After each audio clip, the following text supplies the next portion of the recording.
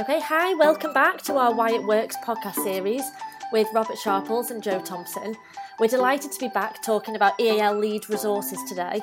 So whether you're an aspiring to be an EAL lead, or you may already be an EAL lead looking for some extra guidance, or you might just be starting out and need some support on where to go next.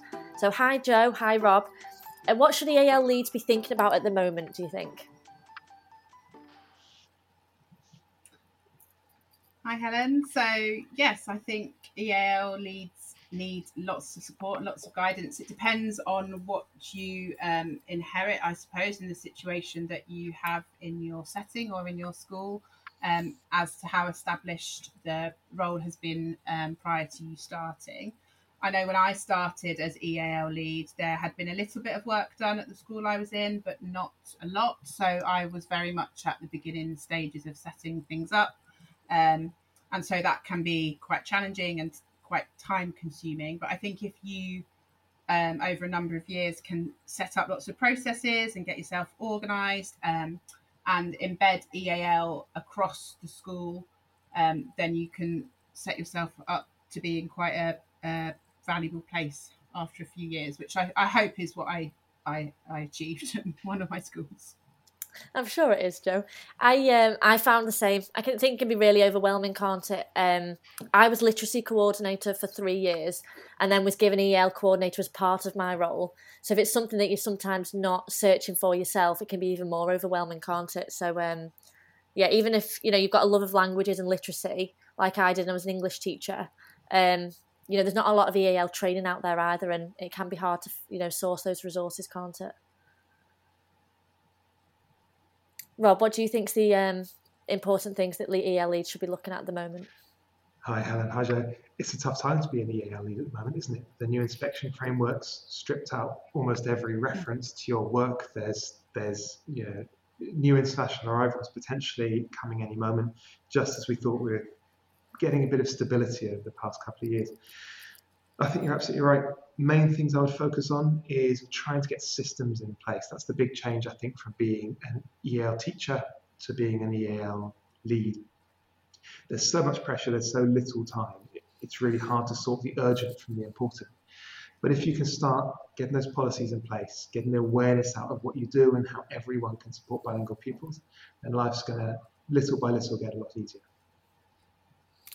Yes, definitely. It's that uncertainty sometimes, isn't it? And that new arrival that might come on a Monday morning when you're not expecting it, that if you have those resources in place, it makes life easier, doesn't it? It does. And it means it's not just all on your shoulders every minute, every time. If other people know what they're meant to do when a new pupil arrives, then it just gives you that bit of breathing space. Yeah, certainly.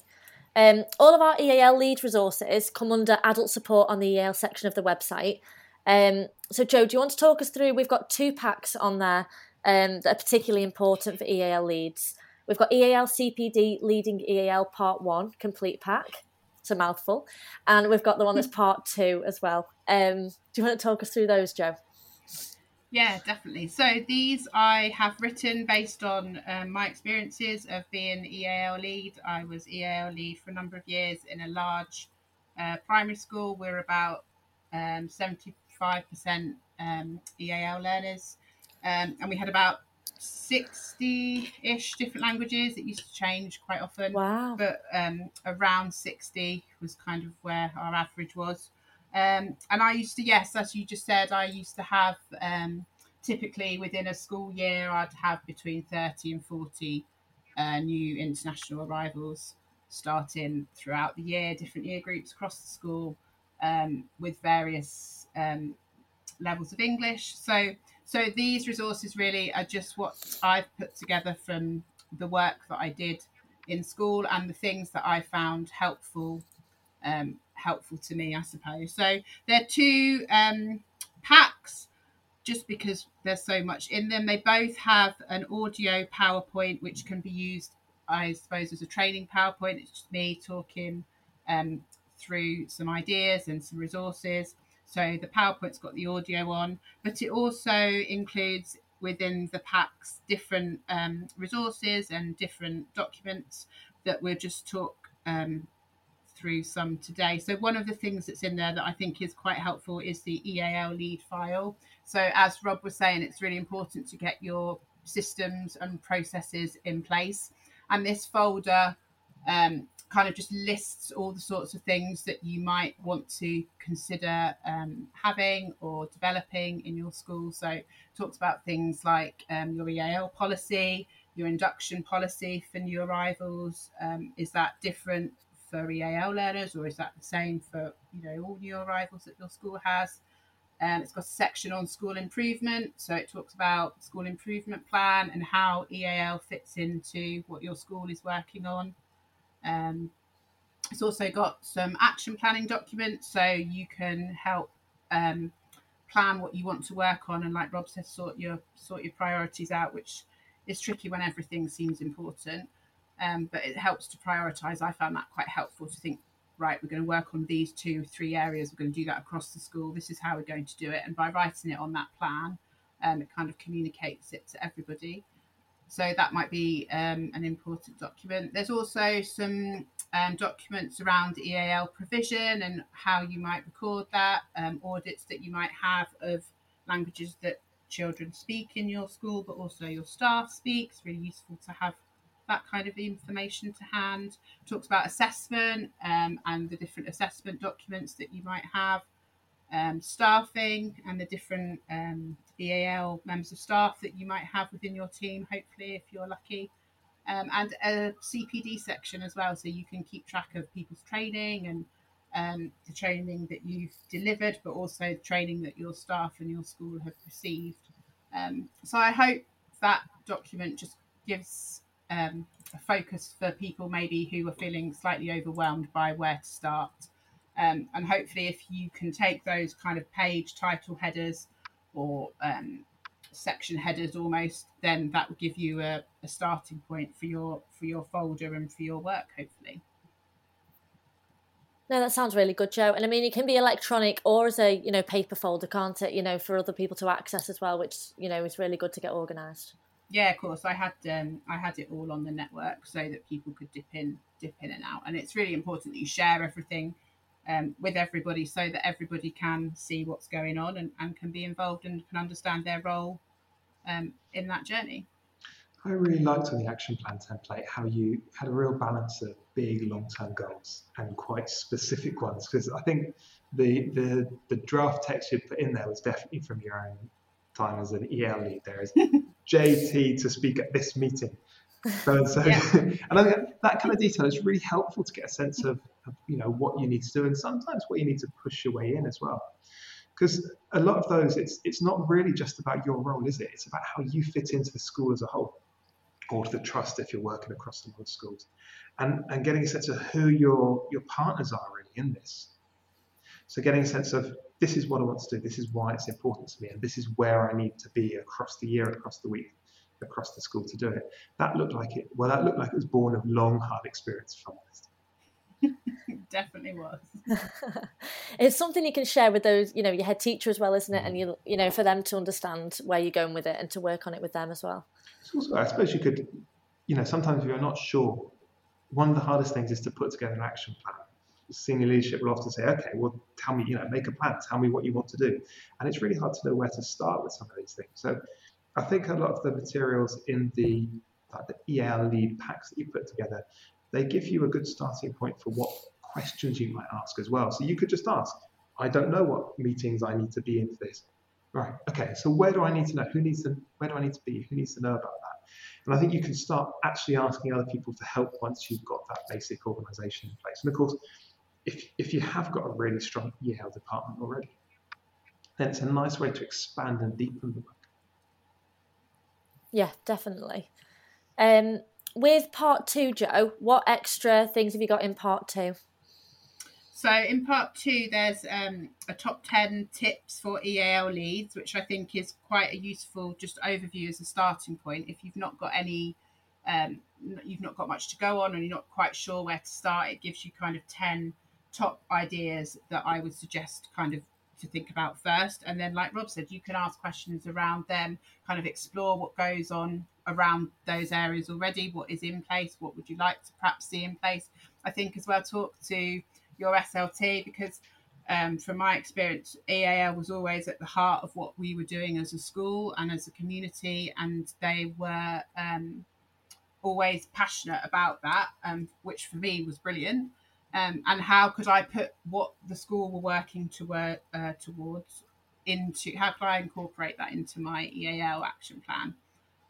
That was always really helpful as well. Yeah. I think that the top tips are good. They're not created equal, are they? Because some of those are things you can start doing straight away, but some of them they're longer term goals as well to start building towards. It's nice to have that balance of what's urgent now and what can be done now. Like putting up a world map display could be quite quick. Building a good induction process, building up staff training might take a bit longer, resource folders, but then things like celebrate languages, it takes a long time to build up that deeper understanding across the whole school. I like that. It also struck me that I've not met anyone in SLT, and forgive me if you're listening to this and you are, I've not met anyone in SLT who doesn't like a good RAG rating. Like red, amber, green. What's the first thing? What's the next thing? What's the next thing? And I think I've got a bit of a bugbear about top tips generally, and I'm not going to apply it to these because they're really, really good. But this is what led us to start this podcast, isn't it? That there was loads of top tips out there. But then how do you go beyond some fun activities for the coming week to build provision across the coming term, across the year, and across the school? And the reason I really like these top tips is that they give you loads of meaty topics to get stuck into. And I think you can go from there and say, right, okay, what am I going to do now? And how am I going to build this up? And to say, staff CPD, well, we're going to rate that. We're going to rate that red because we've got no budget for it. We've got no idea what we need to do.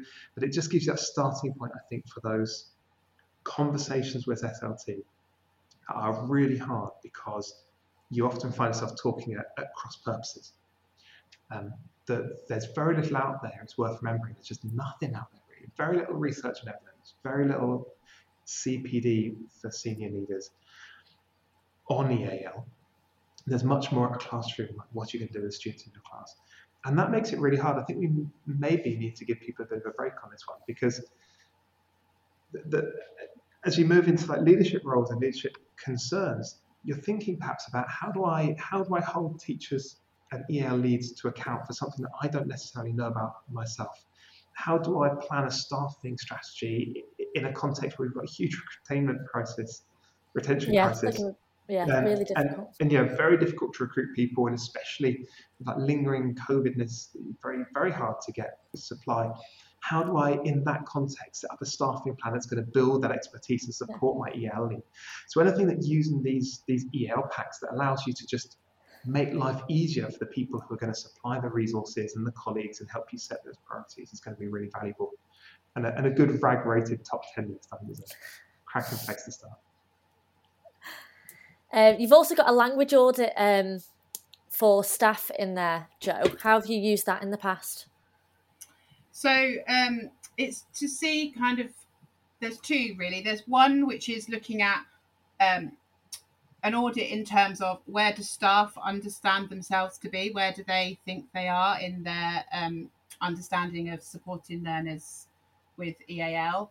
And that's more to identify what strengths they feel that they have and what areas that they would like to develop. And that gives you a really good understanding then of where your team are and what common themes you might need to work on. So I found that particularly helpful. And just by having the conversation, just by opening, asking those questions and opening the door on those conversations leads to a whole manner of host of other things that came up. And actually this person speaks this, and did you know that they can do that? And actually I didn't know that. And then all of a sudden you're not just on your own then, you're in a whole community. Yes, you've built a community. You have, and they've got, you've got strengths all around you that you weren't aware of. So I found that side of things, that was really helpful, because you're as strong as your team.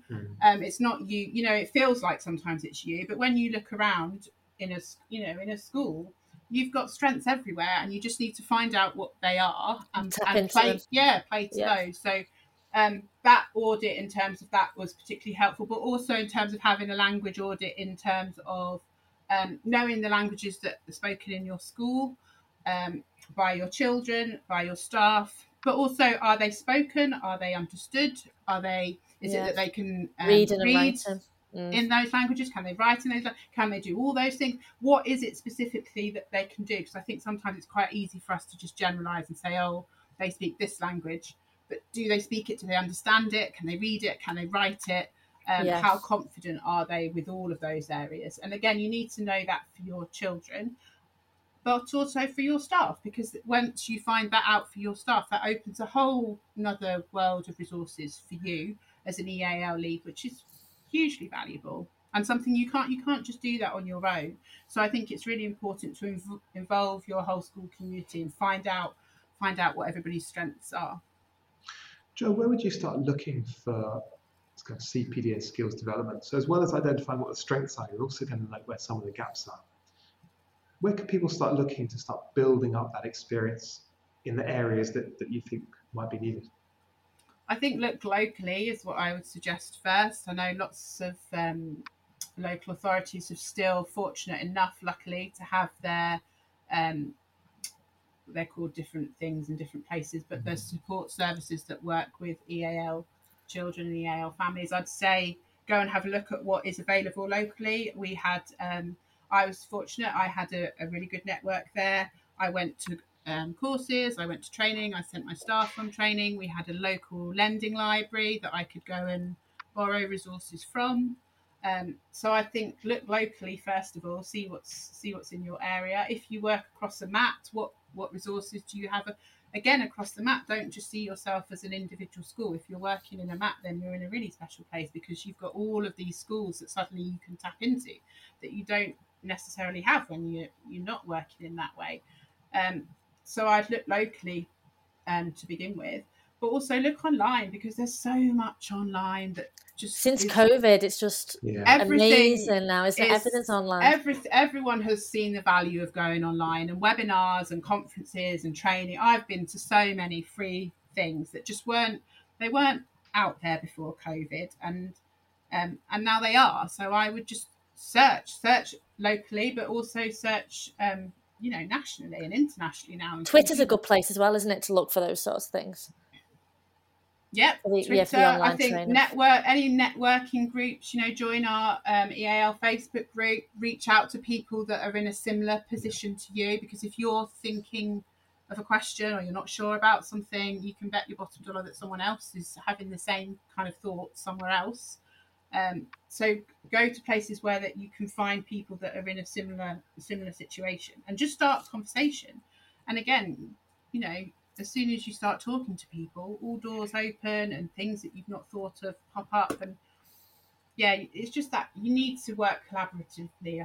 I think it's easy to think that you might be the one person in your school with that responsibility, but you need to not work in isolation. You need to look for people doing a similar role to you. Yeah, I was going to ask Rob if you want to talk about how the EL coordinator role can be expanded within the school. With Jo saying about working collaboratively, what are some of the things that we can do to embed that culture within school, do you think? Yeah, I mean, you're spot on, Jo. It's all about collaboration, isn't it? And one thing we've seen over the past decade is this real fragmentation of the professional community around EAL. What was once consistently held expertise in most local authorities is now really distributed, and we have lost a lot of people who are perhaps more senior in their careers. A lot of people have moved on to other roles or taken retirement, and because it's not in teacher education, there's much less knowledge coming in with people new to the profession. So we're seeing a lot of expertise is actually left, but it's still there. It's just much more spread out, and it just makes it really hard if you're new in post. There's no single place you can really turn. So definitely connecting across different schools and across your trust, and with with region. Actually, now that runs a range of regional groups. I think they have about a dozen around the country, and they meet maybe once a term. But they'll all have an email list of people just in the same boats as you, but at all different levels of experience as well, which is really helpful. So I'd look there. There's two Facebook groups, aren't there? There's the Twinkle one. Yeah, there's an EAL coordinators one as well, isn't there? Yeah. And loads of questions being asked on there. Just a bit of a roundabout way. I didn't really answer your question. I think the only way to start shifting the balance in your school is to be connected outside your school as well, because otherwise, again, it's all on you, and it can be a really lonely, difficult place to be if you don't have that supportive community. If you have it within your trust, if you have it within your local area, fantastic. I know not everyone does. So with that moral support and all the good ideas that come from it, I think the big difference is going to be almost like a conceptual one, really. Is the job of the EL coordinator, and if you have one, the EL team, is it to fix bilingual kids so that they look and sound a lot like monolingual kids, and then they can be taught in the mainstream classroom? That's one extreme. Or is it that notion that every teacher is a language teacher? And actually we are, because all children are still developing their academic language. That's very, very well established in the evidence. All children are developing their ability to do things with academic language and academic text. Bilingual pupils, doubly so. So at the other extreme, you've got this idea that every teacher is explicitly focused on building the language abilities of all the pupils in their class, and the EL coordinator is kind of a resource for them as much as anyone, and maybe does some specialist support with kids with particularly unusual needs. And unusual is for your school. So what could be really common in one school that everyone feels really comfortable with could be really unusual in another school. To give a broad example, in a school with a very multilingually diverse community, having a pupil whose experiences are really different, where no one else speaks that language, might be quite unusual. Whereas in a school with very few EL pupils, having one pupil who speaks a given language would be much more what you do. So the EL specialist might be the one who helps with things that are unusual for your school and out of people's experience. And in that space, I think that's where you can operate as an EL lead. And so it's about thinking, right, how do I fit in? Where are the needs of our schools, and how far can I shift things? And again, the way to do that is to collaborate within your school. So I think the idea of having EL specialists, who could be teaching assistants, they could be school leaders, they could be teachers, they could be anyone, and having EL interested people, these are big, heavy air quotes. So people who are really open to trying things out in their classroom, but who maybe don't feel confident yet about what they're doing, or don't feel they've got much breadth. And they're people you can kind of build that team from. So you don't have to have people who are fully committed to being EL specialists. It could be that they're willing to test out a few things, to try a few ideas. It could be that they're going to use text better to support noticing. Well, we know it's really important for bilingual children to develop their vocabulary. They've got to notice that vocabulary is different. And it could be a few techniques, like actually just putting keywords in bold is a great first step. If you've got a few people who just want to try things out, you've got that internal network, even if you're the only specialist. And they can then feed back. Once you've got that professional community going, all these different things that you can try out, from the super simple to the more ambitious, like, okay, I've got these people I really don't feel confident having in my class, but if you help me with it, I'm going to try it.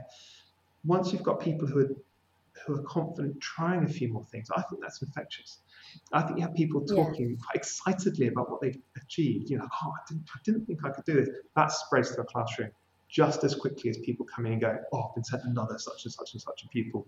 I don't know why this is my job, and so on, grumping their way through the day. And I think having that internal network, which it puts you in a fairly lonely position sometimes, because everyone's looking to you a little bit, which is why you've got to start by having that broader network as well.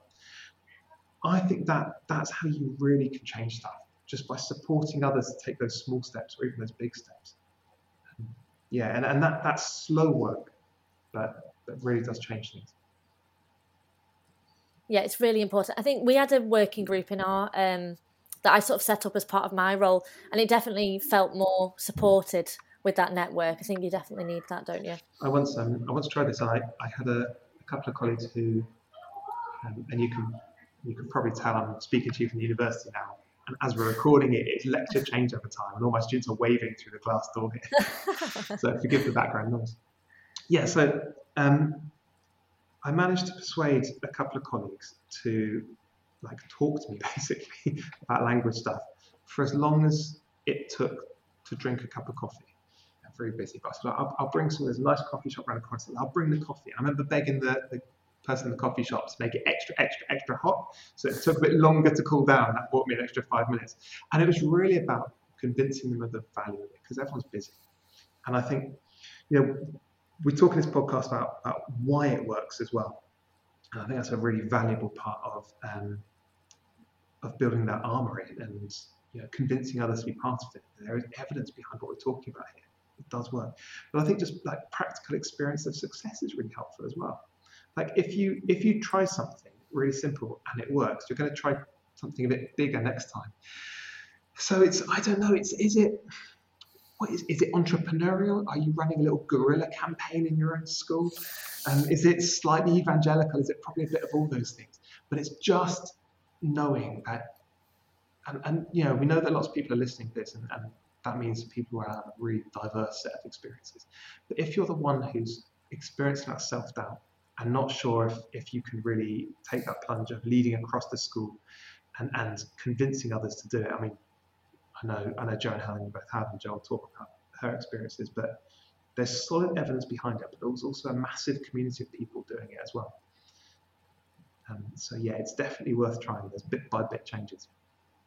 I think you've hit the nail on the head there, Rob, is if you can talk about it and you've tried something and it works, and then you can share that with a colleague in the staff room over coffee or over lunch, and you can get excited about that, and then that's infectious. Well, if it works in your classroom, is it going to work in my classroom? Maybe I should try that out in my room and see if that works there. And then slowly, gradually, people are trying different things out and it's working. And if people can see that it's working and that it's having a positive impact on their learners and in their classrooms, then they're going to be more on board with trying new things out. And I think it's that culture that you want to develop in your schools, and so that everybody has ideas and is okay to try them out, and okay, they might not work, and that's okay too, and we can have conversations about why it didn't work or why it didn't work so well.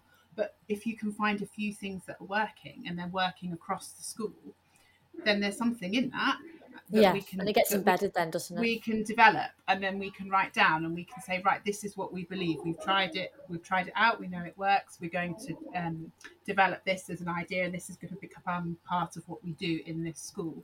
And that's gradually you're building those blocks, and that's you building that culture and embedding it across the school. And that's when you're working in that kind of environment, that's a great place to be working in.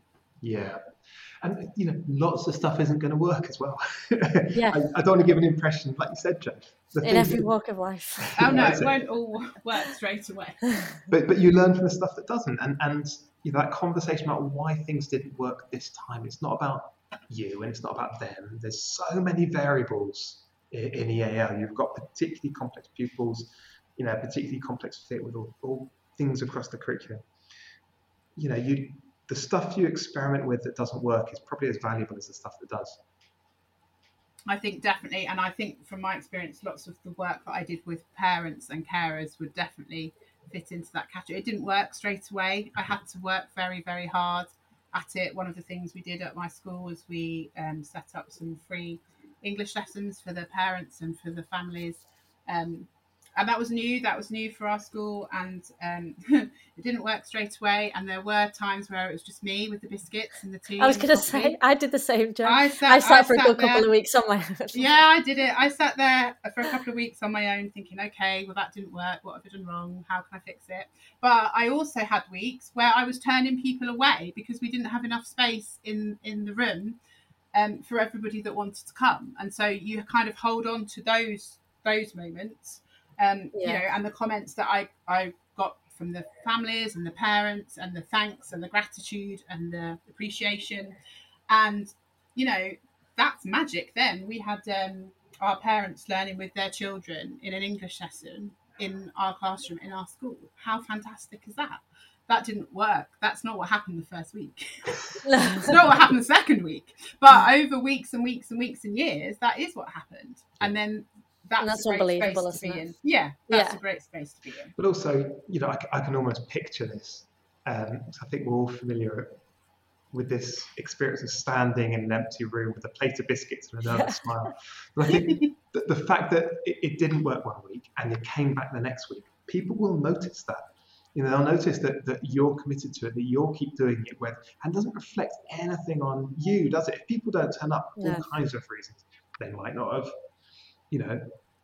word might not have reached them about it. There's no critical mass behind it. There's not anyone else who's going, and all these other things that need to be overcome. But putting yourself out there like that, with your lonely smile and your plate of biscuits, if people see that you're going to keep coming back, they're going to keep coming back, and Yeah. that's bravery, really, isn't it? That's making yourself a bit vulnerable for something bigger, and I think it's challenging, but it makes such a difference because you give other people the confidence that they can try something they're a bit less comfortable with. Yeah, you build that trust as well, don't you, with those families then as well, and you build real relationships with them. It was a great way for getting parents and families into our school, and a great way for them to just find out more about the school that perhaps they didn't understand or they were reluctant to ask.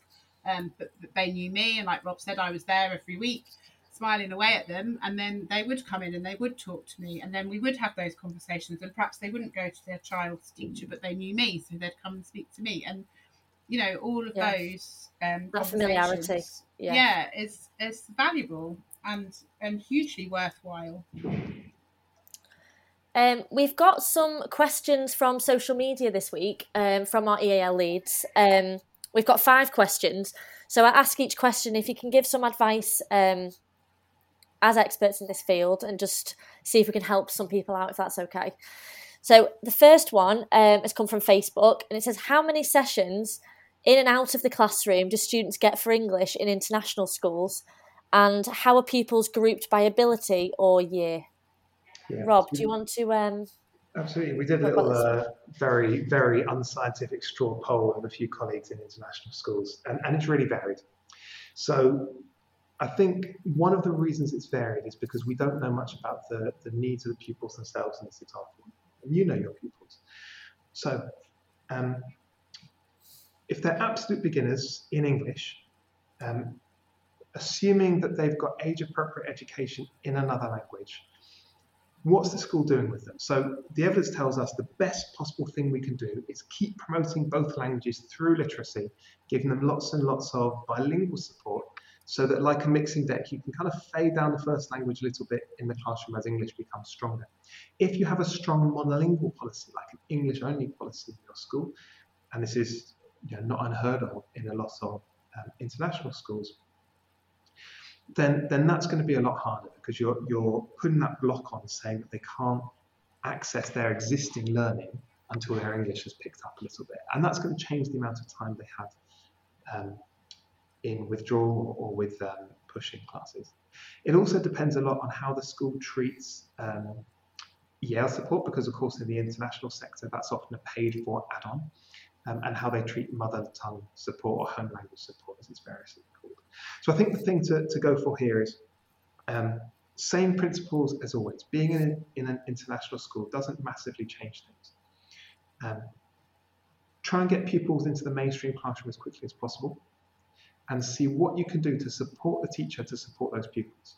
So all the things we would usually do about trying to make the text that we use, particularly in classroom and the classroom language, particularly the instructional language, to make that as accessible as possible. We might want to translate instructions, give lots of support around that. We might want to help people do key questions, pre-teach key content bilingually, all the kind of things we might do for any pupil that would help them to stay in the classroom.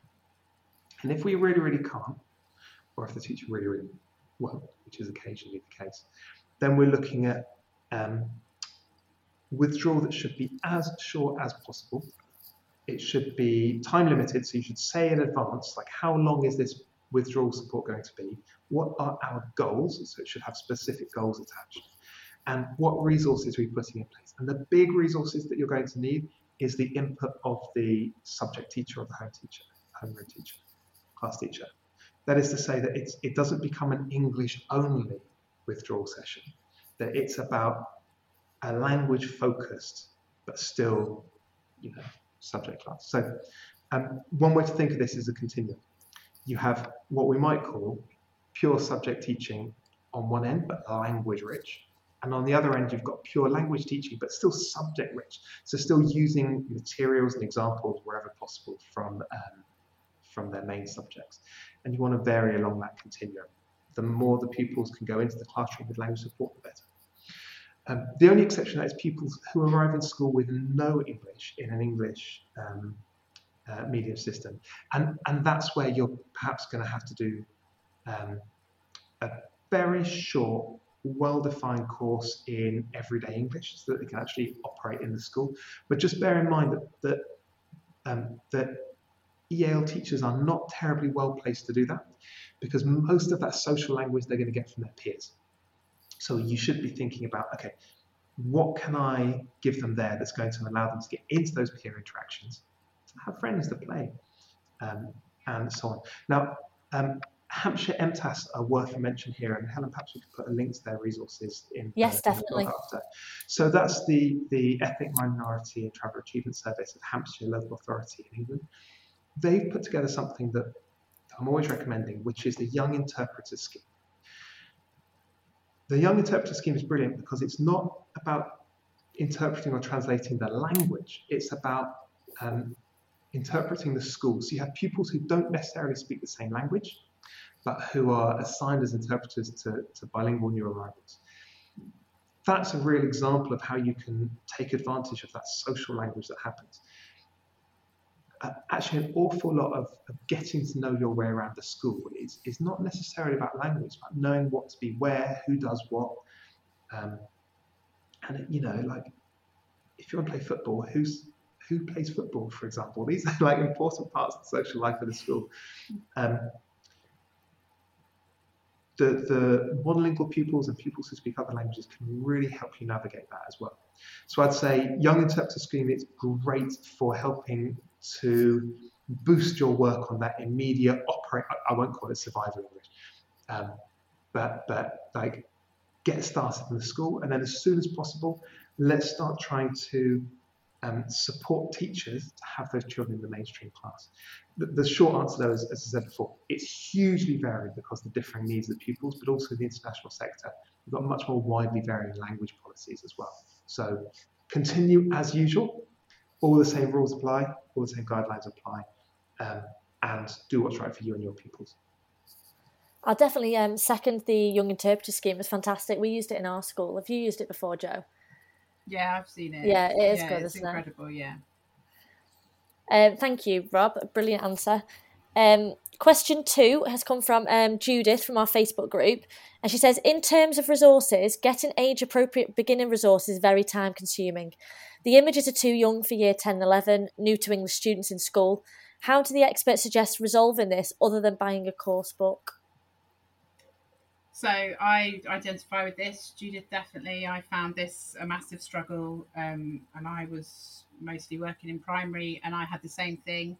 I remember I had a boy in year 6, and he didn't want to be seeing the things that looked like they came from Key Stage 1 or for nursery. He wanted to be seeing things that looked like a year 6 should have in front of them. So what we have an older learners category within our EAL category on the Twinkl website, which contains resources that have been specifically designed with older learners in mind. So the content might be more at a beginner level, but the design of them has been specifically done for older learners. So hopefully those kind of resources are the resources that you'd be wanting to see and access, and that those would be more appropriate to your pupils.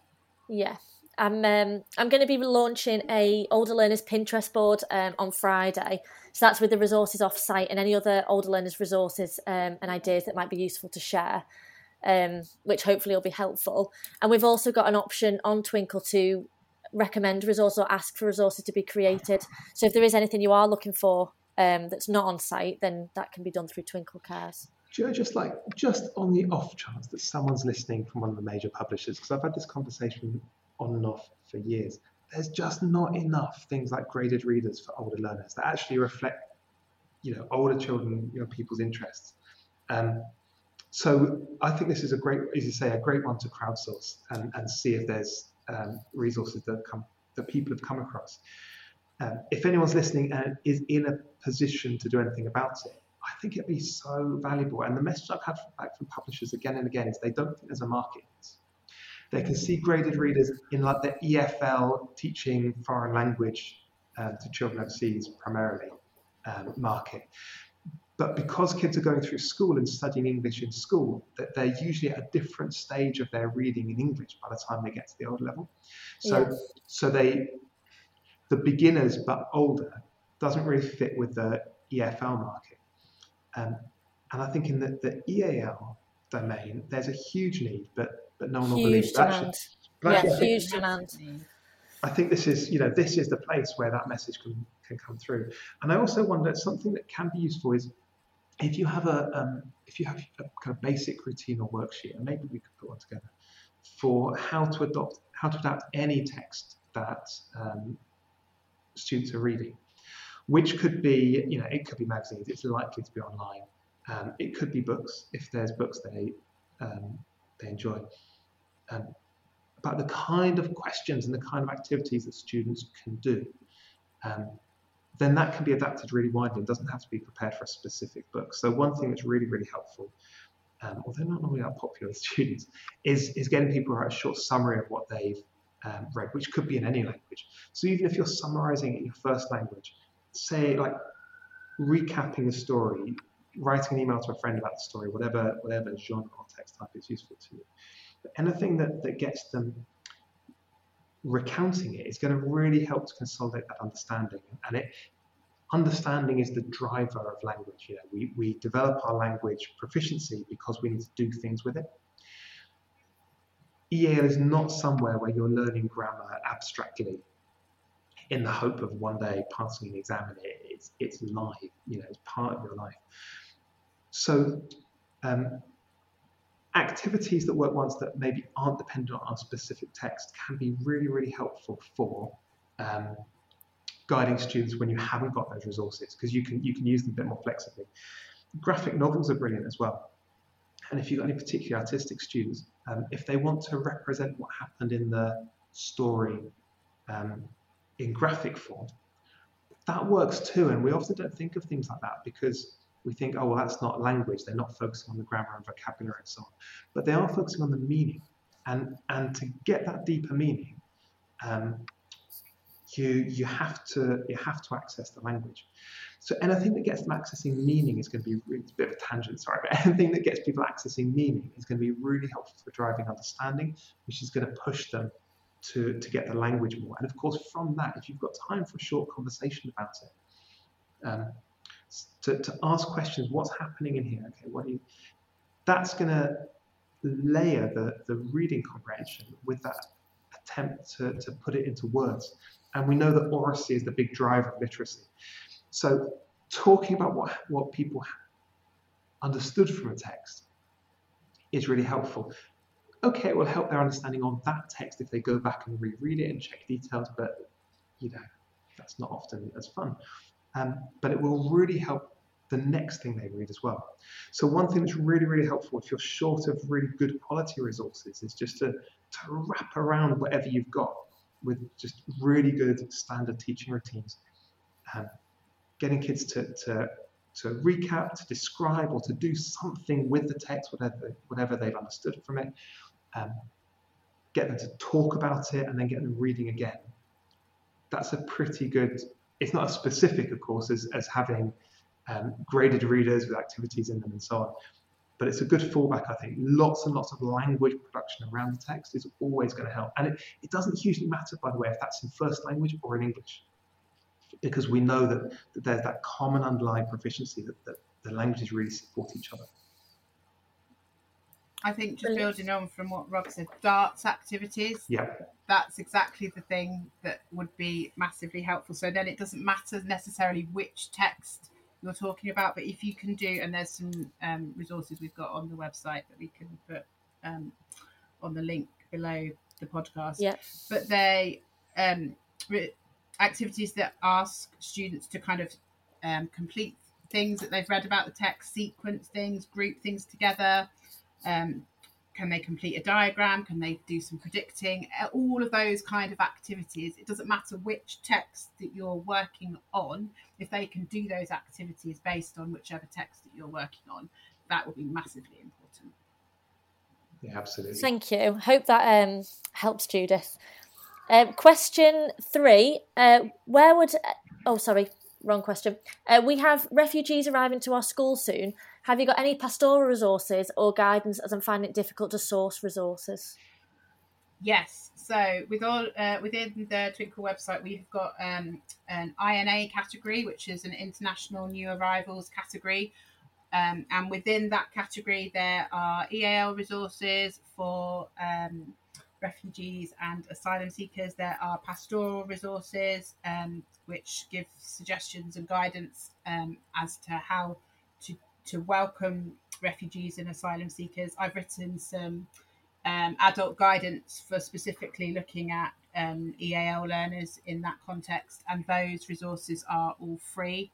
So please do go onto the International New Arrivals category and find those resources, because they are freely available for you to download. Thank you. Question 4. I have an ESL child who I teach who asks for a joke at the end of each session. Have you got any good jokes for 5 to 7 years old that are easy to understand for an ESL student? Have you got any dad jokes, Rob? I've got nothing but bad jokes, but they don't land terribly well with the 5 to 7 crowd. So I'll hand this one over to Jen. So there are some good resources, joke resources on our website, and again we'll put the link below the podcast. These jokes are quite good because they're illustrated, so that they have got the visual cues to explain perhaps why the joke is a joke, for students that may not have the language yet to understand that. So I think those are really helpful in terms of what we have on our website. And I'd also just suggest I always used to have a joke book on my desk at school. Yeah. Just to refer You're to. never going to know when you need it. You always can do with a joke, and when you're teaching children, and you and the adults around you and the children always could use a joke. So yeah, I'd always suggest having a joke book sat on your desk. I certainly did.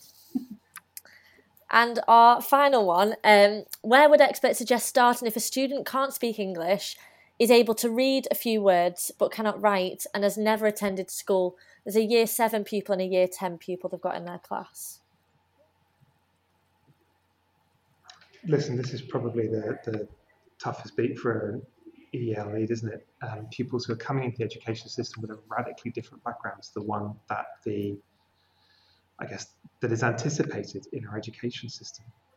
I mean, one of the big priorities is likely to be the script. So a first question is, has that student used Roman script before?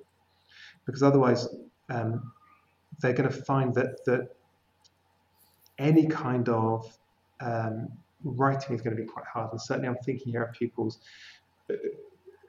I don't know, one thing I'd be thinking about is things like fine motor skills. You know, having worked with pupils who really struggle to hold a pencil and ruler because they've just never had any kind of educational experience where these things might be used. So that would be one question. Beyond that, I think just thinking about all the things that they can do as well. So we're going to see these pupils largely in terms of the difference between them and what's anticipated by our curriculum and the education system, our training and so on. But these kids will have lots and lots of other things they can do. So I'm thinking particularly of, so one pupil that I worked with particularly, he had a very good understanding of things like time and distance, and it came from his own migration journey, which involved a fairly perilous trip across the Sahara. And there were frames of reference that he could use to access the maths curriculum, and he was doing actually some catch up, what we would think of as primary maths, but it wasn't for him. And some things that he brought into understanding some of those basic maths concepts were so different from one of the ones that we would have thought of. So just finding points of connection can be really valuable, but also really hard. Just remembering that these kids, although it won't be obvious, do bring a huge amount, and we can expect, and this is a big one actually, the evidence says we can expect really rapid progress in key areas from these pupils, but in others it's going to be much, much more challenging.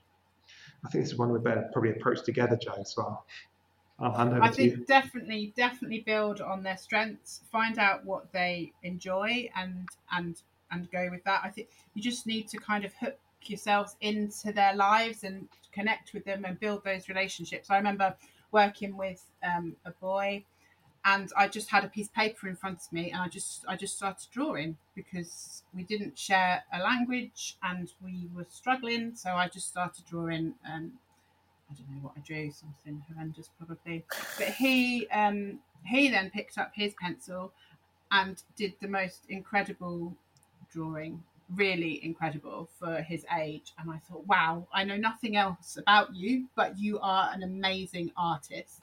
And so now I know that piece of information. I have a hook and we have a connection, and now we can talk and we can draw. And he would laugh at my drawings and I would be in awe of his drawing. And our kind of relationship, I suppose, developed from that, from just finding out that that's what he was good at and that's what he was interested in. So then I would bring in, books, we would paint, we would draw, and the language would all come from there. But that was the starting point for him and I. So I think definitely find out what strengths they have.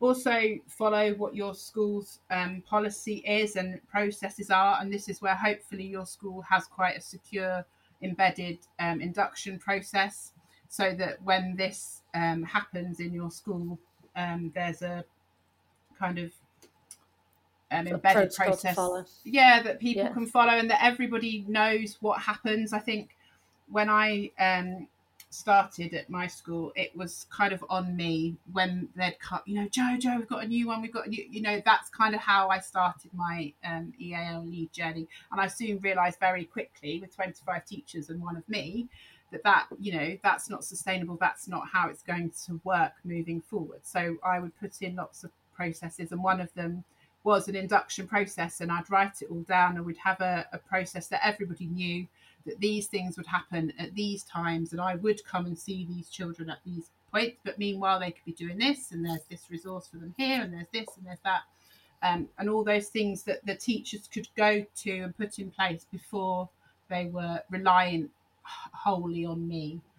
So I think if your school's got a process that it can follow, then that will be massively helpful for you. Then you're not having to make up kind of what happens on a case by case basis. I think that would be helpful. I think that's really true. Just worth thinking about those young interpreters again, peer buddies. I think it's worth thinking about staff champions as well, because it's a really good point, Jo. There's only one of you, so there's so much that's not just about language, about creating that welcoming environment. What colleagues across the school are willing to take a bit of a pastoral interest, for example, and what routines have we got where everyone, your policies again, where everyone knows the few things they can do at the start of each lesson just to help that young person settle in, because it must be terrifying.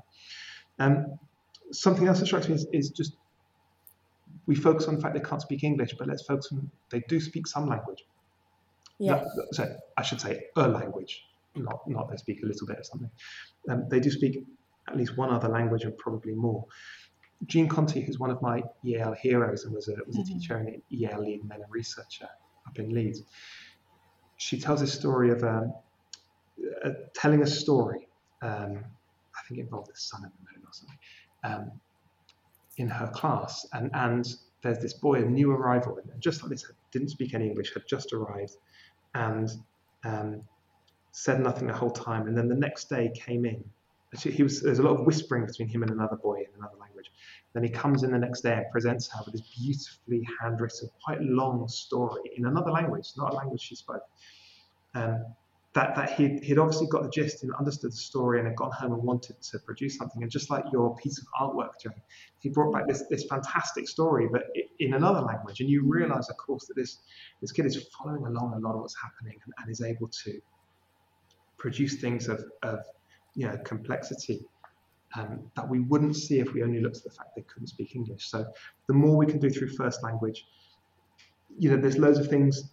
Google Translate is a pretty good stopgap, but just recognizing this pupil has got a lot already and already speaks the language, and maybe we should recast it. I know it's not fair on us, but recast it. It's not saying this pupil doesn't speak English, but this is a pupil whose language I don't speak, and how can I bridge the gap between my not understanding their language and the languages they do speak. So just flip that deficit around, just as a way of thinking about it, perhaps to say, right, how can we communicate with this young person and share the things that we know and the things that they know.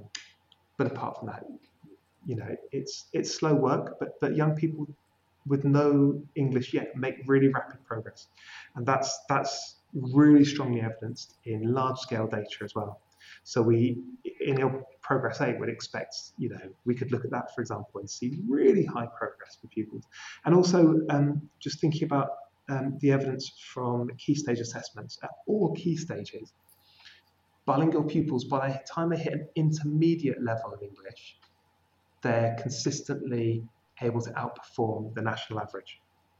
And that's a really surprising finding. So just, our goal here is not for them to become monolingual like in that time. You start getting those gains really quickly and they amplify it, and we can have really high expectations, even for pupils who arrive in year 7 with little or no English and no previous schooling. In year 10, obviously, it's much harder. There's very little school time left. But let's just think about, where they're going next. Perhaps we can connect with further education, where there'll be opportunities for further study, and see it as a longer journey up to 16 and then beyond 16, rather than seeing it as that hard cutoff. How can we support people to go through? Because although it's really hard and a lot of pupils will really struggle, we do know that effective EL practice will lead to unbelievably quick gains for these pupils, even if in some respects it's going to be very, very slow and hard progress. In others, it really won't be. And I think it's just really worth holding on to that. The evidence is there. We know that large numbers of young people in that situation do achieve highly. And so we've got to do everything we can to get them there. Thank you both for your answers. That's all of our questions. So I hope that helps those people that have sent those questions, and thank you for your questions. Finally, Rob, have you got any other research or readings that people can be looking at for EAL leads after listening to this podcast? What else can they be reading and looking into? Yes, I think if you're interested in developing as an EL lead, I'd be looking at CPD, both for yourself and for others. I think all Joe's recommendations about CPD would be mine, except to say that there's a couple of reviews of CPD for EAL in the EAL journal that's published by NALDIC. There's not a lot otherwise out there for guiding your own CPD planning. And I think there's more and more being published as well. So there's a really good book around language across the curriculum that's quite useful. That was Esther de Born and colleagues that's focused on secondary. There's lots of resources coming out. I think just being part of that community, and that's probably where you're going to get the ideas. I don't think there's a great deal published that focuses specifically on that role of the EAL lead, but it's getting there. Thank you. Have you got any other top tips, Joe, or any final comments? I think just build your network, connect with the people that are around you, reach out to your local schools that are in your trust maybe, and online as well. There's incredible networks online, and I think, as we discussed previously, since COVID, I think that's only taken off more and more. So there's loads of opportunities. I think sometimes you just have to spend a little bit of time seeking them out for yourself. But I think if you sit there and take the time to do that, you'll be surprised by what you can come across and what you can learn just by doing that. I've certainly done a lot of that in the last couple of years. And as a result, met people that I would never have, normally met, because I'd been in my school bubble or my local area, and I wouldn't have felt the need to do that. I wouldn't have been looking. But I think there's some incredible opportunities out there, and I think you just need to get involved and get connected with people around you. We'll also be doing a Twitter live chat following this podcast, answering some EAL lead questions. That'll be on the 17th of March at 7:30. So more will come out on our social channels, but that'll be another opportunity to discuss some of these, ideas and follow up with some more resources. It'll be really exciting. So thank you both. If you've got to the full hour of listening to us talk about all EAL lead things, then thank you. All our resources and ideas will be in a blog after this podcast too, so you can find everything there. And I hope that it was really helpful. Thank you both. Thank you. Thanks, Helen. See you soon. Bye-bye. This podcast was brought to you by Helen Bodell from Twinkle EAL. We have over 650,000 resources, and you can find all of our EAL resources at www.twinkle.co.uk. You can also find us on Facebook, Instagram, Twitter and Pinterest by searching Twinkle EAL.